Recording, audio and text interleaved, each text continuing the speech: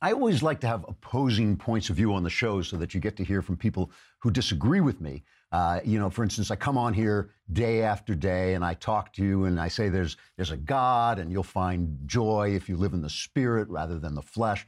So to offer a different perspective, I brought on a special guest. Satan, thank you for coming on. Oh, thank you so much for having me, old friend. I'd really like to get your take on some of the events of the day. For instance, there's been this big, uprising of women opposed to Donald Trump. We recently had this women's march. What do you think about that? Oh, it's a delightful event. Thousands of women wearing pink hats to represent the fact that they had their vaginas where their brains are supposed to be. Vulgar signs, vulgar language, angry, hate-filled speeches. These are my sorts of ladies, Drew. Also, it drew attention away from that pro-life march down the street. They were praying and celebrating their children. I'm on the other side of that question, of course. You mean you're not pro-life, you're pro-choice? I'm not pro-life, I'm anti-life. Sin and death, old boy. Nothing I enjoy more than spending a pleasant afternoon watching babies being poisoned in the womb and then ripped to pieces so that their parts can be sold for a tidy profit. Some people enjoy the theater, old boy, but for me, it's Planned Parenthood all the way. That sounds evil. Yeah, I'm Satan. Oh, right, it slipped my mind. Yeah, but, I'm not at all picky, of course. Whether it's gender reassignment for children or Islamic genital mutilation for little girls, I feel that any time a helpless youngster is mutilated to the service of the misguided philosophy of some adult, well, that's a good day, old boy. Sort of reminds me of the things the Nazi torture doctors used to get up to. The Nazis. You miss the Nazis? Miss them? I have them over for gin rummy every Thursday night. They're in hell with me forever. Right. Of course. I should have thought of that. So all in all, with all the abortion and mutilating children and vulgar women running around, things are going pretty well for you right now. Well, it's my planet, old chap. You're just living in it. Is there anything happening on Earth you don't like? Well, the government seems to be getting a bit smaller. I suppose that worries me some, but Trump can't live forever. Like the old adage says, a man can't live on fried chicken alone. So I just have one more question. Why is it you have such an erudite kind of upper-class accent? Simple, my boy. It takes a tremendous amount of intelligence and sophistication to convince oneself and others that evil is good and good is evil.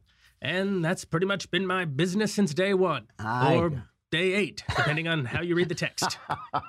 All right, well, I got it. Thanks very much for coming on. Actually, I asked our producer, Rob, to get Santa to come back, but he's dyslexic. Trigger warning, I'm Andrew Klavan, and this is The Andrew Klavan Show. I feel hunky-dunky, life is tickety-boo. Birds are winging, also singing hunky-dunky-doo. Ship-shaped, tipsy-topsy, the world is zippity-zing. It's a wonderful day, hurrah, hooray! It makes me want to sing. Oh, hurrah, hooray! Oh, hooray, hurrah! All right. Speaking of Satan, we've got Michael Knowles coming on to cover the Olympics. He's going to be with us in just a moment to talk about the media's absolute delight and love over North Korea. Just unbelievable stuff. And I'll tell you in a moment why I made him do it, why I made him watch the Olympics instead of me. But first, a couple of weeks ago, we got a new sponsor, Peloton, and I always like to try things out before I recommend them. Obviously, I don't want to sell you something that's no good. So I actually drove down to Century City, which is about, half an hour away from my house, and I drove down there and went and visited the Peloton shop, and I took a look at the bike they have. And what Peloton is it's an exercise bike that you have in your home, but it comes with a screen, and when you buy the bike, you also buy a subscription, so that you're getting classes in your home. You don't have to drive to the gym, but it's an exercise bike, but it has belts instead of chains and things, so it makes no sound. It is virtually silent, so you can, if your spouse is asleep, you could do it actually in the bedroom, and then you get these classes, and you don't have to worry about fitting classes into your schedule. You just do it yourself, and it's up to 14 new classes every day with over 8,000 on demand. It's a variety of workouts to choose from, 45-minute classes, 20-minute burns. You got music and rock and roll, and you can put on, they showed me that you can put on sights and city cities that you can just bike through. The features, they've got a 22-inch HD touchscreen. It's near silent, like I said. It really is impressive. I've never seen anything quite like it. I've never seen a machine move like that and not make any noise. And it's got a very compact footprint, so you can put it anywhere, fit in your living room and in your office, whatever you want, wherever you want to put it that works for you. And you can discover this cutting-edge indoor cycling bike that brings the studio experience to your home with a special deal from me, right? Peloton is offering listeners a limited time offer. You go to onepeloton.com. Now that's spelled ONE-Peloton-.com. So it's ONE Peloton, PELOTON.com. And then you enter the code Klavan at checkout. And you think, like, I'm so out of breath, I can't remember how to spell Klavan, but it's KLAVAN. And you get $100 off accessories with your Peloton bike purchase. Get a great workout at home anytime you want. Go to onepeloton.com and use the code Klavan, and you can get started. It is a remarkable machine, and the classes are cool, and they just come right into your home. Anyway, the reason I made Knowles cover the Olympics, I don't watch the Olympics. I cannot stand them. I find them excruciating. And one of the reasons, there are many reasons, but one of the reasons is that so many of the events are not sports. To me, a sport is an objective event. It has points somehow. You somehow score points or runs or whatever they call them, and whoever has more of those at the end wins. So right? You hit the ball out of the park, you get a home run, that is a point. It's a run. If you score, run across the goal run across the line into the across the goal line, you get 6 points. That's a touchdown. There are points. Whoever gets the most points win, or if it's golf, whoever gets the less points, whatever it is. There's not some guy just telling you what it is. Obviously, there are referees. Referees make mistakes, and they're human, and that's part of the game. You have a conversation. But in so many of these things, like figure skating and the ski jumps and freestyle ski jumping, it's just the judges giving points. And for me, the difference between sport and that is the exact same difference between capitalism and socialism. In capitalism, you compete. You compete directly. You try to make something better. And freedom in general. You have to have better ideas. Here's my idea. People should be free. Women should have equal rights. Here's your idea. Women should wear burqas and not get to drive. Let's see which one of those ideas in the field of competition. Let's see which idea wins. I invent a phone that looks like this and has this. You invent one that has this and has this. Which phone is better? It's all competition.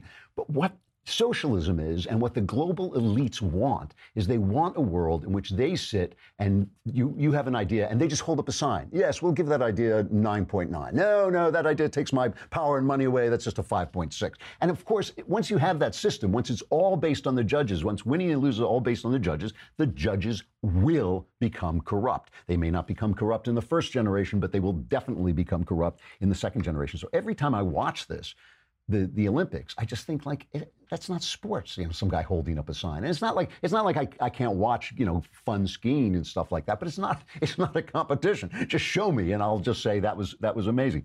So a lot of the news, as far as I'm concerned, has been about the way that the media, Kim Jong-un's sister was there, and it was embarrassing. And Knowles will talk about this, but they just praised Kim Jong-un's sister and the Korean, this synchronized dance team they had.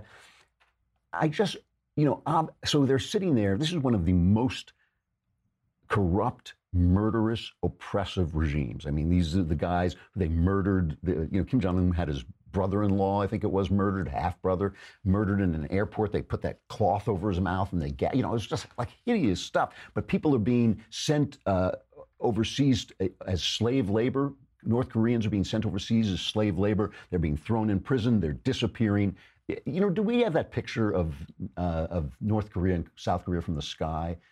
There it is. You can just see South Korea with freedom. It's all lit up. You can see it. North Korea, you see a little dot. That's the capital. Otherwise, it's black. And they're starving. People are starving. They're crawling out of there any way they can. And so the press is praising them. And so you could just say, well, it's Trump derangement syndrome. Trump says black, they say white. He says up, they say down. He says freedom, they say North Korea. Hooray! That's how nuts they are. But the fact is, the press has been using the Olympics to praise tyranny for a long, long time. Our friends at one of my favorite websites, MRC's Newsbusters, put together a series of coverage from the Olympics, since going back to the 90s, and I had the guys here splice it into a montage.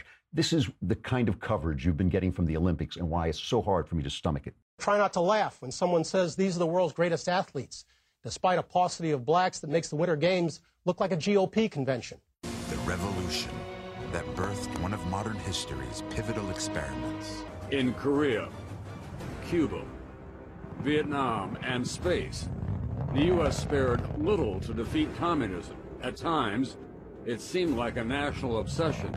Stalin promised the metro would be a palace for the people, and so it is. Open architecture, mosaics, even chandeliers. From designer clothes to new cars, China is getting rich. Democracies once bragged that theirs was the only way to economic success. China is doing it the communist way. It's fascinating, though, to see how generous the maternity benefits are in this country. And that men can sort of switch roles with their wives and get that 42 weeks paid leave. Yeah, Paula, you and I have been talking about we want to send our kids, we want to move here and put our kids in school here. The kids are treated so well. I think we have a lot to learn from these folks. I think you're right. We want to express our nationalism as a part of the world's community, and I expect to see that. But we have to also be careful and draw a line not to let our patriotism get in the way of the games in general. Obviously, the opening ceremony, the games themselves, will be very patriotic in feel. And yet, sometimes the international community can interpret that as arrogant nationalism. Obviously, you've got to balance those two things. So we don't want too much patriotism from the Americans, but we're going to celebrate Stalin's subway. That's Stalin. He makes a great, he's killed my wife and children, but he makes a great subway. In China, they're getting rich the communist way. I mean, this is something they've been doing for a long time. Back in 1936, Kim Jong-un's philosophical predecessor, a guy named Adolf Hitler, who you may have heard of, he had the Olympics in Germany. Here is the New York Herald Tribune covering that. This is their international edition. In a riot of color and music and ceremonial splendor that could not be dimmed by leaden skies and occasional showers, the 16-day period of the Berlin Olympic Games, celebrating the 11th Olympiad of modern times, was inaugurated today under the patronage of Chancellor Adolf Hitler, leader of the German people, with royalty and nobility and diplomats and commoners and athletes of 50 nations participating in a Germanized festival that overshadowed the sports pageant itself. Homage to Hitler all through the ceremony stood out boldly against the setting of the Olympic opening ritual. Hitler's arrival, signaled by a trumpet solo from the huge towers that formed the marathon gateway to the stadium, was taken up by a 100-piece symphony orchestra, which burst into Deutschland über alles as the entire crowd sang the refrains. There was mild applause when the American team appeared through the marathon gate, but nothing to compare with the ovations to Bulgaria, France, and later Austria. As the Americans were marching past Hitler, the German array appeared on their heels, and the Americans were promptly and completely ignored. Now, I'm not saying that they were supporting Hitler there. I'm just saying that this is like, an emptiness of thought, that it does promote the idea that if we're unpopular, we're wrong. It's entirely possible that we can get the fewest cheers and still be in the right. And speaking of the man who gets the fewest cheers, Michael Knowles is with us. I forced him to watch the Olympics because I just can't bear them. I mean, how were they in general? Well, I'd like to first thank you for introducing me as the man who got the fewest cheers instead of Satan, as I expected to be introduced, or some lower order demon. You bear a strange resemblance. I don't know I don't know why you remind me of Satan, but it was really awful. Thank you again for this rivaled South Side with you and Barry. It rivaled both of them. I almost wanted to watch them though because of the media coverage. Yeah. When we sat down, sweet little Elisa, my fiance, said, Mac, can we not watch any Olympics this year? I said, I'd love to do that, but Drew's going to make me do it. And now CNN, she hates me, right? That's right. Yeah. The CNN headline, quote, Kim Jong-un's sister is stealing the show at the Winter Olympics. And this is just the first paragraph. Yeah. If diplomatic dance were an event at the Winter Olympics, Kim Jong-un's younger sister would be favored to win gold. Holy With smokes. a smile, a handshake, and a warm message in South Korea's presidential guest book. By the way, there was no warm message, but that's beside the point. Kim Yo-jong has struck a chord with the public just one day into the Pyeongchang Games. Now, this has been rightly pilloried. Obviously, it should be pilloried. Max Rosenthal of the Washington Post which where democracy dies in darkness. He tweeted out all of these stories about how her visit played in South Korea, or about how her visit played in South Korea among South Koreans. The pile-on about these pieces is frankly tedious. And this reminds me of like all of Walter Duranty's stories were about how Stalin played to an idiot New York Times reporter. And you know, the moral idiocy is a little tedious too. There's this, oh, come on, get off it. Stop being so American about all of this. And you know, I always am listening for when news people tell me, that the American people feel this, when they start to use phrases like some people are saying. And I thought, like your boss, you mean? Yeah, that's right. Or they'll say, you know, they'll speak in the passive voice, questions are being raised. And you think, like, by you, basically. Critics say. Critic. By the way, my name is Critic. My nickname is Critic. They also were attacking, I mean, Mike Pence and Kim Jong-un's sister were sitting together, basically, watching some of this? They were sitting together, and Mike Pence didn't acknowledge her because she's a murderous dictatress. Oh, you picky. I know. I'm so ethnocentric, American-centric, or something. Here are some, because you're right. This is the big difference in coverage between our milquetoast vice president and this murderous monster. In North Korea, the annual GDP is $1,800 per capita. That ranks 197th in the world, and those are just the official statistics. 125,000 North Koreans are held in concentration camps and tortured. 12 million people in North Korea are starving. They live in extreme poverty where they can't get enough food to survive. The average life expectancy has fallen 5 years since just the 80s, now down to 69, according to the official statistics. This is likely a decade higher than the reality of it. That's amazing. But even the Korean government can't pretend that these people live any longer than 69 years. Workers earn $2 to $3 per month. Even figuring in some black market things, it basically cannot rise to more than $10 $2 to $3 a month? Yeah. But that will buy you a pomegranate, I guess. That's right. That will buy you one of the little seeds of the pomegranate. That number, by the way, even including black market, is a third of the government salary in Cuba. That's for comparison. Homes receive a few hours of electricity a day if they have electricity. Most do not. Most do not have plumbing.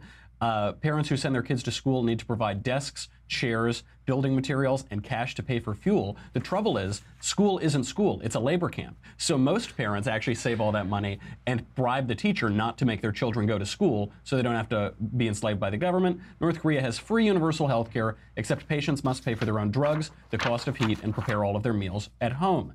Kim Jong-un, meanwhile, is worth $5 billion, an estimated $5 billion. So that guy... How nice. Isn't this so nice? The mainstream media were calling Kim Yo-jong the Korean Ivanka Trump. They're comparing her to Ivanka. You know, she's so glamorous, isn't she? Very similar. You know, I'm going to interrupt you to do a commercial so that you don't just vanish into thin air. But I will be right back. I want to continue this conversation talking about the DollarShaveClub.com, which I have been a member of since way before they were sponsors. And as you can see, some of us have to do a little more shaving than others. And I really think a lot about my razors. And in fact, this week when I was traveling, I was like, which of my razors should I take? You know, I really have gotten into like a complete obsessive idea about this. And Dollar Shave Club just genuinely helps. Basically, you subscribe, they send you the razors every month, they send you new blades every month, so you're not constantly using those blades that you get from disposable razors and you don't know when to throw them away. You don't have to go to the store and open up and set off the alarm and then get carried off and arrested, put in prison for years until you kindly come back with a big beard and then you don't even know how to shave anymore. Instead, they just send them directly to you and you can put in your box, you know, your cyber box, you can put in shampoo, body wash, toothpaste, all the other things that they have, and they have this kind of shave butter, which I like because you can see through it, it's clear, and you can choose which kind of razors you want. I use both the executive and the basic 2-blade one because sometimes I don't have to shave as much as other times, but when I use that executive thing, I get an incredible shave. All of the blades give you good shaves. You can join Dollar Shave Club today for just $5 with free shipping, and they'll send you their starter set. It has the 6-blade executive razor, So it's only 6. I keep saying it's 152 blades, but it's 6 blades. Executive razor plus trial sizes of shave butter, body cleanser, and 1 wipe Charlie's. Then keep the blades coming for a few bucks more a month. Get yours at dollarshaveclub.com/Klavan. That's dollarshaveclub.com/Klavan. And you probably want me to turn around because I've got the word Klavan carved into the back of my head, but I'll just spell it for you. It's Klavan. Go to dollarshaveclub.com/Klavan and get started with these $5. I love these blades, so they're really good. Let's go back to this for a minute, Knowles. You're talking about the incredibly crummy economy they have, but there's also, just not to kick a dead horse, beat a dead horse, but there's also the oppression. They have. I was reading who is Amnesty International, which is not exactly a right-wing site. They said that the citizens of the Democratic People's Republic of North Korea continue to suffer violations of most aspects of their human rights. North Koreans and foreign nationals are arbitrarily detained and sentenced after unfair trials for criminal offenses that were not internationally recognized. Severe restrictions on the right to freedom of expression continued. Thousands of North Koreans were sent by the authorities to work abroad, basically as slaves. The government continued to dispatch through state-owned enterprise at least 50,000 people, at least up to 120,000 people remained in detention centers, which as we know from our own guy Warren Beer, are basically killing fields. I mean, this is the guy they're praising. And then their people come on and dance, and they said how great it was. Hundreds of thousands of North Koreans are tortured daily in concentration camps, to say nothing of the millions and millions who are enslaved. The entire country is enslaved. Yeah. And this guy, this regime, tortured to death an American college student. Now, I want to show you 2 clips. Okay. This is how CNN treated Kim Jong-un's sister. Meantime, with the world watching the Olympics, she will put a young, telegenic face on the regime.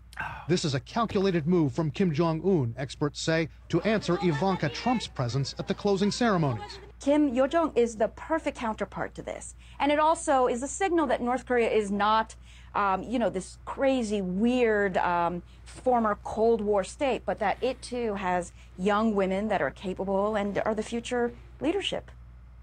Young woman. There's one. And the rest are slaves. So it's kind of just like Trump's America, right? Yeah. So that's how CNN treats Kim Jong-un's sister. Unbelievable. How does CNN treat our milquetoast Vice President Mike Pence? Now let's talk about why Rippon doesn't want to meet with the vice president. He's openly gay. He's an advocate as well. He referenced the gay conversion. That goes back to about 2000 when the vice president was a congressman, and he was supporting funding for services for people who want to change their sexual behavior or orientation. What else could that mean but gay conversion therapy? Chris, that's something, and words are important. I know you feel this way. I of course, do as well, that it certainly sounds like gay conversion therapy, but I asked the press secretary if she could give me the answer of what that was. And that was back on January 17th in our back and forth.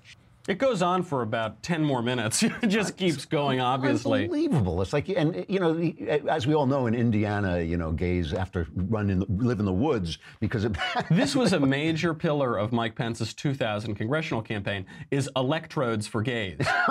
He was running, he wanted to increase the net disposable income of Hoosiers, he wanted to reform regulations, and he wanted to electrocute all the gays. We remember that. They actually do sell this line. I mean, we have to tell people that you're joking. Yes. Because the press actually does sell this line. Well, what's the truth? What did he actually do? Yeah, this is totally made up. So on one of Mike Pence's congressional campaign websites at some point, they said that he supported a bill to fund treatment for HIV and AIDS. Oh, man, that's pretty bad, that monster. And in there, it included a provision that some funds would be directed toward institutions that if people wanted to change their sexual behavior, they could get some therapy to change their sexual behavior. Now, let me tell you something. As a red-blooded American man, there are plenty of aspects of my sexual behavior that probably one should change.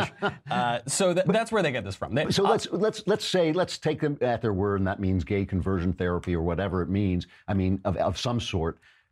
So that's one site that was put up in conjunction with a bill to fight AIDS. This is classic political hackery, by the way. And I can tell you this because I've done it myself on campaigns. What you do is you hire these Oppo people to scour your opponent's website, and they find any little 3 words that they can rip out of context and turn into a television ad. And that's what happened here. So they found one line from one provision from a paragraph about supporting a bill to fund AIDS medicine and AIDS research, and they pulled that out, and that was supposed to be the big scare quote. And look, I don't mind that they did that. That's what politics is. But for journalists to pretend that this is reality... This is a big problem. But of course, that isn't the case. It's one line. You could do it with any candidate over any bill. The trouble with voting, the trouble with being a congressman is you have to vote for bills, and every bill has some line in it that can be taken out of context. So you always have a terrible record, and they could do this with anybody. They're doing it with Mike Pence, and what it really shows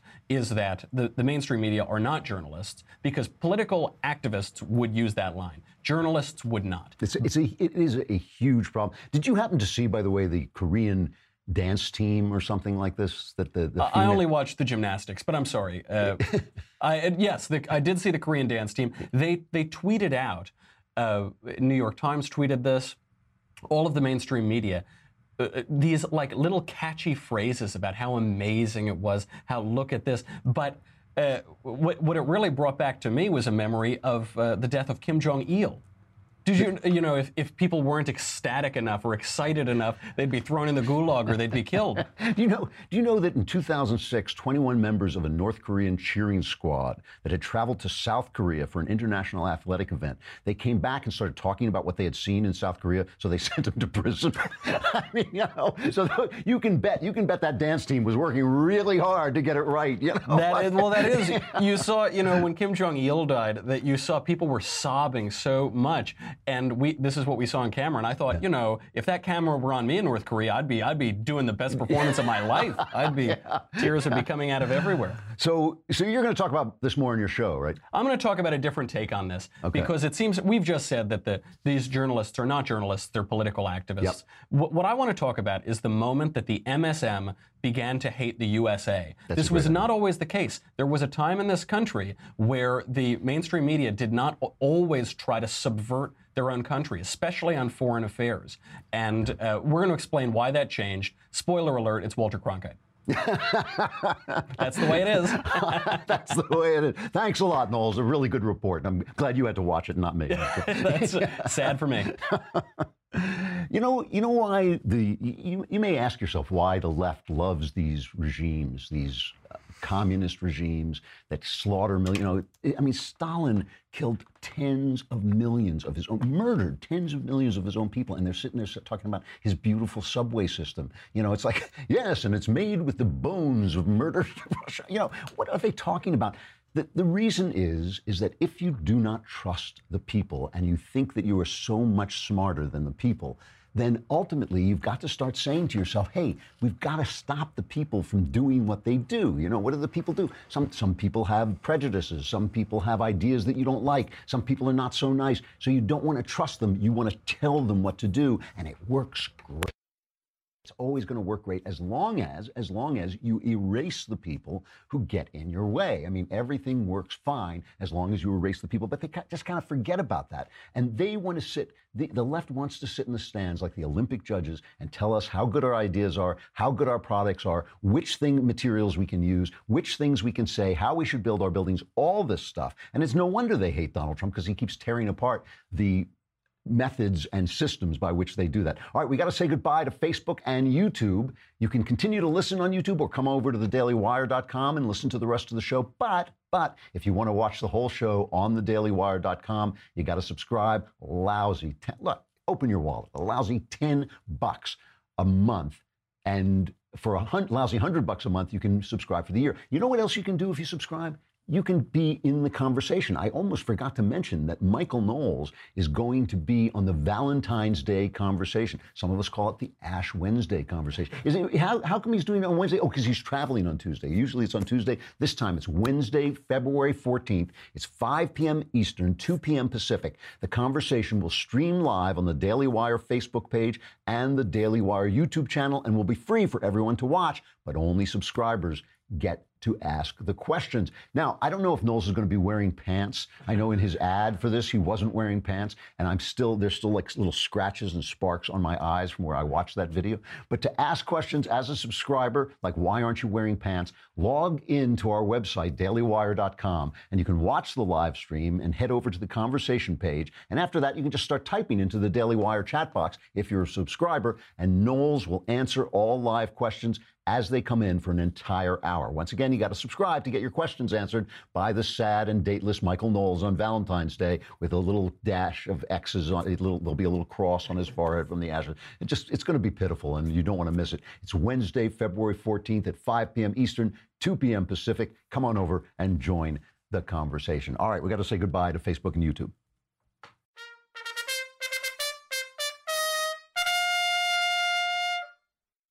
You know, the thing that Knowles was talking about is really important about how much the press has ceased to be pro-American and has ceased to be, and instead is pro-elite, pro-socialist, pro-global, you know, all the things that really, and by the way, as I keep saying, we already live in a global world. That's not the question. The question is whether there are going to be countries in the global world that can compete and that have different ideas and different ways of living. Because if you take those away, who protects you from King George Soros or Emperor George Soros or whoever it is? Who protects you if you don't have a country with certain laws that protect you? You know, you can't count. If those laws disappear from George Soros's empire, then who will protect the Americans and keep the Americans free? You know, I mean, if you've got at the top, you've got a bunch of tyrants like at the UN saying, you know what we need? We need some blasphemy laws. Who stops that if there are no countries where you say, yeah, well, in our country, we don't have blasphemy laws. You can say anything you want. And I'm always struck by the fact that the press changes everything. So for instance, you know, you remember this Republican memo that basically proved, we basically now know that the FBI misused some Democrat Hillary Clinton opposition research called the Steele dossier to get a warrant to spy on an American that was probably used, this part we don't know yet, but that warrant was probably used to spy on the Donald Trump campaign. So we had the corrupt Obama administration using the instruments of power to spy on the opposition party, which is complete third world tin pot dictator crap. Okay, that is like the bad stuff we're always trying. And if a Republican had done it, if George W. Bush had done it, if Trump did it, the press would be going insane. So the Republicans put out a memo about this, while the Democrats and the press, but I repeat myself, did everything they could to suppress it. So the Democrats put out their counter memo, which according to the Wall Street Journal doesn't really say much except that we feel we can trust Christopher Steele, that his Oppo research was actually good. That's what but they say that anyway. And Trump on Friday said, we're not releasing it because it's filled with information that the FBI and the Justice Department don't want us to release. So go ahead and redact it, and then we'll release it. And so the Democrats used this. They obviously did it on purpose, but they used it as a way of saying, oh, well, you'll put out the Republican memo, but you won't put out the Democrat memo. Here is Adam Joe McCarthy Schiff talking about the hypocrisy. It's cut number 6. The hypocrisy of this just kind of reaches out and grabs you by the throat. Here, the Republicans write a memo which the FBI quite accurately describes as misleading and omitting material facts. The Department of Justice says it would be extraordinarily reckless to release this. And what does the president do? He says, I'm going to release it. Before I even read it, 100% I'm going to release it. This is a president who puts his own personal interest above the national security interests of the country. Now, they claimed when they released the Republican memo that this was in the interest of full transparency, and all the White House people were saying full transparency. Well, apparently full transparency only goes so far. So the thing about this is the Republicans are saying, and I'm sure this is true, the Republicans are saying that the Democrats purposely put in stuff that couldn't be released so that Trump would have to send it to be redacted, and then they could say, what hypocrisy, just like Schiff was saying. They could say, oh my gosh, they released one memo, but not this memo, blah, blah, blah, blah. That is a good, clean, dirty trick. That is a good, clean political dirty trick. I heard that and I thought, hey, pretty smart, pretty smart. If the press were honest and the press were fair and they said, oh, Democrats pulled off a good, clean, dirty trick, I would be fine with it. But the press simply echo everything this weasel is saying, and I think that suddenly turns this good, clean, dirty trick into a real dirty trick because there's no one to expose it except for us. There's no one to say, hey, okay, fair enough. It's politics. It ain't beanball. You know, you go out and you pull a dirty trick. But there's no one to say it because the press covers it up and it changes everything. The same thing is true with this Rob Porter scandal. You know, I wrote a piece about this, and I said some of this on the air last week, too, about how the Rob Porter scandal is a scandal. This is the guy who it's alleged by two of his ex-wives that he beat them. And the White House said, John Kelly said, and this guy was he was a staff secretary. And John Kelly said, you know, we support him, we like him, we know him, he didn't do this, he says it's not true. And then there came out a picture of one of his ex-wives with a black eye, and they basically said, you're out. They threw him out. So that is a real scandal. People were leaving comments on my essay saying, no, that's not a scandal, that's his personal life. When you beat your wife, that's an act of villainy, right? That's a criminal act of villainy. It's like, you know, it's like saying, oh, well, yeah, but he robs banks off, you know, off duty. He's a serial killer off duty. You can't really fire him for that. No. When you're working with a guy and he turns out to be a villain, you throw him out. So that was the right thing to do. It is true that life is very complex, and a guy who beats his wife can come into work and be a completely plausible good guy. You know, he can come in and say, oh, you know, you would say, I can't believe it. You know, and he would come to you and say, I didn't do it. My ex-wives are angry at me and all this. And you would believe him. You know, life is very complicated. People are very multifaceted. But once you have I feel like it's not like a trial. You don't have to have it doesn't have to be beyond a reasonable doubt. But once you begin to think, you know, this guy was beating his wife, he's out of there. He's gone. It's scandal. It's a scandal. It's a 2 on the scandal meter. And this scandal about the Obama administration spying on the Republicans through the instruments of power, that is a huge scandal. So I would have nothing wrong with them reporting on the scandal, but it's just the way they do it. They keep trying to basically suggest, first of all, they won't stop covering it. George Stephanopoulos on his Sunday program covered this for something like 35 minutes, this minor thing. And of course, the purpose of this is to connect Donald Trump and to make sure that women stay upset about Donald Trump, because there's stuff about Donald Trump that upsets women. He's kind of macho. He's obviously played around. Maybe he was even, harassing women. Who knows what he was doing? But something about him really goes up women's spines. Sometimes that stuff he said on the Hollywood Access tape, all of that stuff. And they just want to make sure that women continue to be upset so they don't notice that their lives are actually improving. You know, the economy is improving. There are plenty of powerful women in the administration. More women are going back into the workplace. More women are in the workplace. Things are going well for women in this country under Donald Trump, but they don't like him. And then that's all the Democrats have, and they want to sell you that. Here is Matthew Dowd on this George Stephanopoulos Rob Porter marathon, you know, talking about why Rob Porter is somehow condemns Donald Trump. This is not a staff problem. This is not a management problem. That's like saying Pablo Escobar has a staff problem because drug smugglers and drug dealers work for him. Donald Trump could not pass a FBI background check or get a security clearance if he worked as staff at the White House. Based on all his actions, based on 12 credible women that have accused him of sexual harassment, based upon his first wife, who in her first divorce proceedings said she was raped by him, then recanted it, based upon a guy that defrauded thousands of people in a university situation. This is a guy, as President of the United States, who enables this. So why wouldn't the General Counsel, why wouldn't the Chief of Staff basically say, it doesn't matter, we have this guy as president? So this is what they're after. They're after John Kelly. John Kelly has come and he's cleaned up the White House. The thing that a lot of, as you've noticed and as we've talked about, a lot of the things that the left tries to do to Donald Trump end up blowing up in their own face. And one of the reasons this may blow up on their own face is that one of the women, the ex-wives, says she told the FBI about the abuse that she was suffering while they were doing interviews about it to get him clearance, right? Because the FBI comes around. If you get an appointment in the White House, the FBI does an investigation into you to make sure that they can clear you for security. And this is one of the things that you can't get cleared on. So my question is did the FBI tell John Kelly? And if not, why not? And secondly, who leaked this to the press? I think it was the Daily Mail that first ran with this.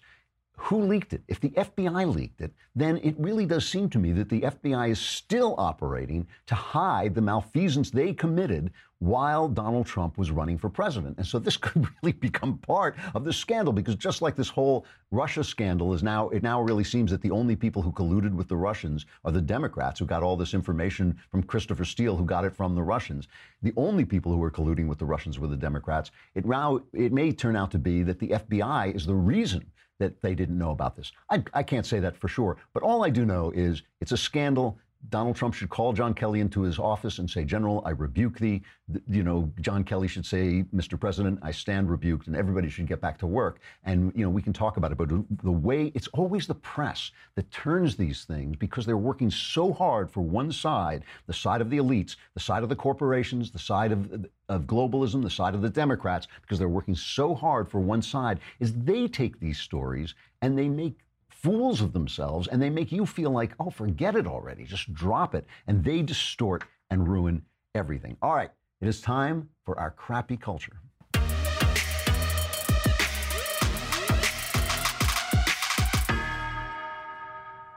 So I know when I think about our crappy culture, I immediately think about Ben Shapiro. No, I'm kidding. It's just that Ben wrote a piece that I thought it was a terrific piece on our site.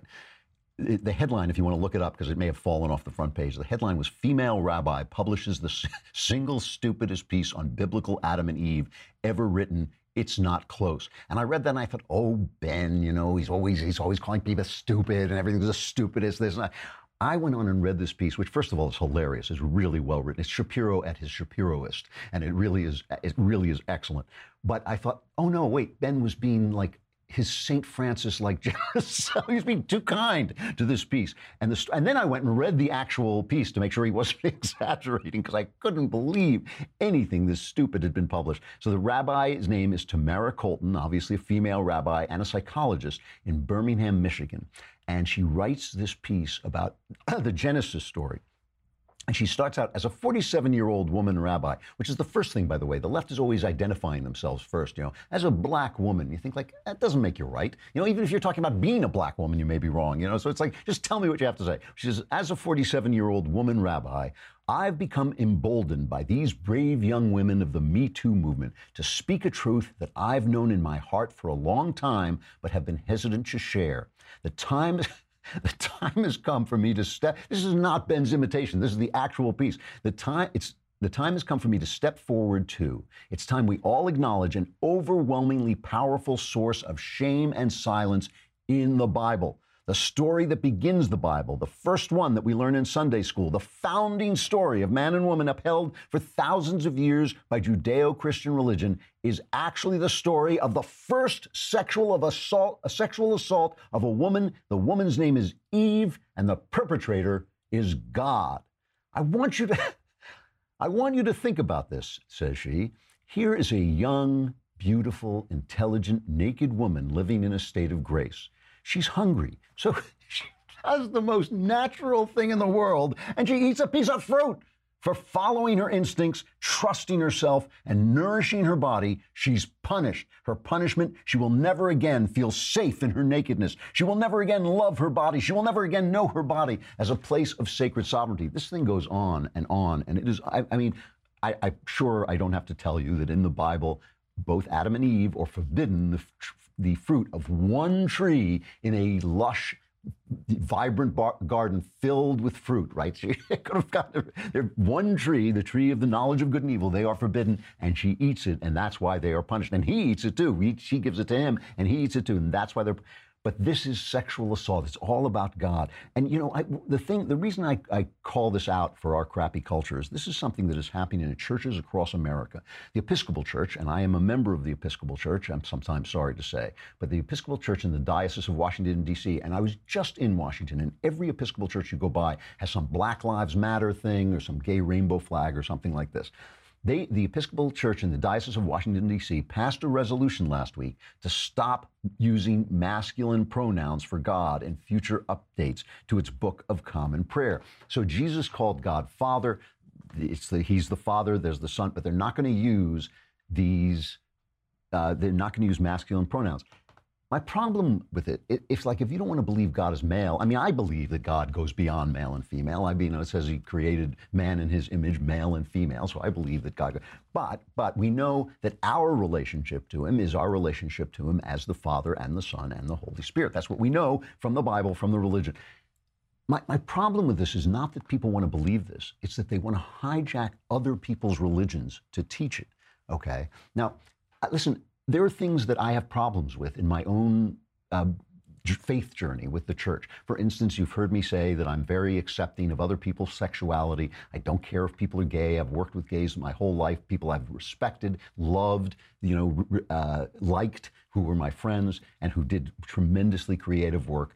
I'm uncomfortable with churches that come down really hard on homosexuality as a sin, but I've never said, I don't know whether it's a sin because I don't do it. I just don't do it. But I certainly know that there are all kinds of sins like gluttony, like drinking, like lust and greed, sins that I participate in. And I don't see why, even if being gay is a sin, I don't see why the gay guy next to me should be thrown out or condemned, but not the fat guy on the other side of me or me who has a lot of lust in my heart. I don't see why like all those sins aren't put together and we're all here together as sinful creatures, But I would rather go to a church. And by the way, I think that there are arguments you can use with the Gospels to show that homosexuality is not necessarily a sin per se. That's another issue. But I would rather go to a church that was true to its understanding of the Gospels than a church that said, well, the Gospels say this, the religions say this, but. If your sentence begins with Jesus says, there shouldn't be a but in the next beginning of the next phrase. You have gone astray. The religion is not yours. The religion is the people's and it's God's, So, I mean, you can make lots of different arguments. There are a lot of people object to the way I read the Bible. I get this all the time. We disagree about the way to read the Bible, but at least I'm reading the Bible. At least the words mean to me what they mean. And if I have an argument that seems to contradict what's in the Bible, I have to make that argument from the Bible and from logic and from reason. I don't just get up and declare that I don't like this anymore. And I just think that is such a poisonous, dishonest thing to do. If you don't believe, be leaving. If you don't believe, go. Let people worship, but don't ruin your temple or your church by letting your opinions and your feelings supersede the Gospels. Again, there are lots of different ways to read the Bible. There really are, that are completely honest and completely in keeping with what's in the books. That's why there are so many different sects and so many ways to disagree by honest Christians. But this is dishonest, and the fact that it's dishonest. It has no bearing in the sacred founding of the religion. If you don't like the religion, just leave. Don't destroy it. All right, what do we got tomorrow? Who's on tomorrow, Rob? Hannah Sherlacker. Oh, Hannah Sherlacker for Campus Reform. These guys who go on and they interview people on campuses and show how crazy the stuff is they are learning and what they believe. She will be with us. Be there then. I'm Andrew Klavan. This is The Andrew Klavan Show, and we'll see you tomorrow.